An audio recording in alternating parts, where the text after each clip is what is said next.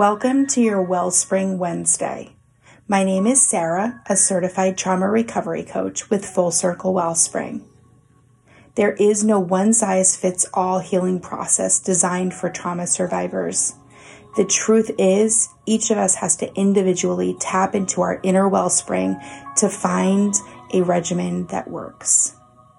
These episodes are dedicated to finding, exploring, and using those inner resources that I believe all survivors have in order to live their best healed life. Let's get started.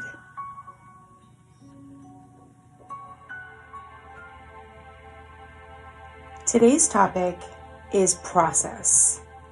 I want to chat about the word process in all senses of the definition today. Trauma recovery starts with a lot of processing, as in the sense of, quote, sorting through the trauma that you've endured, whether that means thinking on it, talking about it, facing your emotions about it, finding professional help to cope through what you uncover, etc., etc. This fire starter of processing can be a lengthy ordeal. It takes patience with yourself as you move through the truth of your abuse or trauma. But eventually you will be at a place of some sort of acceptance where real healing can begin. You can also process through your trauma, as in to, quote, refine or rectify. You can't do it as easily as you can distill water or decontaminate hazardous areas, though. But in the sifting and the sorting that you're already experiencing, you can find some purification. Some may call this purging. Maybe a cleansing of things that remind you of your abuser, going no contact with a toxic family member, moving out of a house where your tragedy happened, or anything that you need to find solace. From there, the process, as in, quote, a fixed series of actions leading to a result definition, is now the trauma recovery. You're looking for a combination of events or activities that start improving and healing the after effects of your trauma. This is a good time for coaching to begin, when you feel more like a growth mindset and you're at a place where you are examining the traumatic disturbances and looking to find relief. The groundwork that you do here is like setting into motion a path toward recovery. You can continue to sift through the side effects that you're suffering from, not just from the trauma, but the coping skills that you adapted to survive your trauma. This is the pivot point that we talked about a few weeks ago, where now you're ready to begin thinking about helpful resources, therapeutic interventions, support groups, and getting your mind, body, and spirit realigned and reconnected. This is where a good routine becomes the blueprint for your healing. This may mean trying medications for the psychological struggles, which can be a difficult road to travel to find the right one and the right dose. This takes time, patience, and cooperation with your medical care team. This may mean trying body work or energy work to de-stress your nervous system, or a meditation routine to begin to slow your mind and allow a new adaptation of mindfulness to emerge.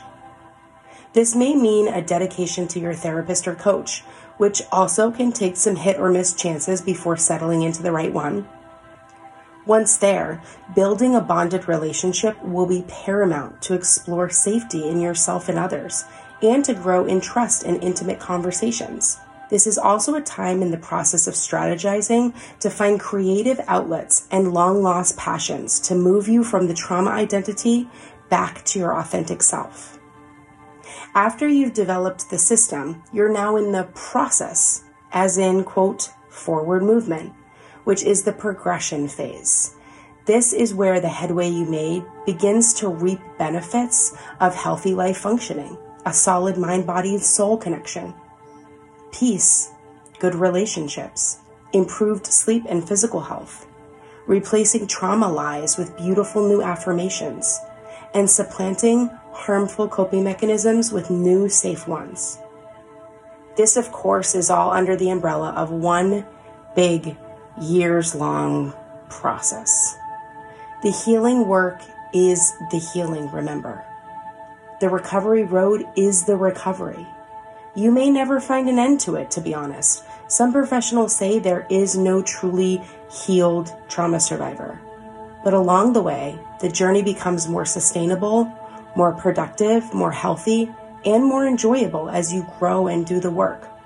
Remember that it's not a linear road, and sometimes the process has detours and cul-de-sacs. So keep your head forward. This way, you can always be proceeding onward. Thank you for joining me for today's episode of Trauma Survivorhood. This has been written and created by your host, Sarah, a trauma recovery coach. For more info about me, trauma recovery resources, or to check out our support groups, classes, free survivor circles, private coaching, and more, visit www.fullcirclewellspring.com. Schedule a complimentary 20-minute discovery call to see if coaching is right for you. For the latest info on schedules and updates, follow us on Facebook at Full Circle Wellspring. All other media, social links, blogs, and show notes are posted in the episode guide below. Until next time, be well, survivors.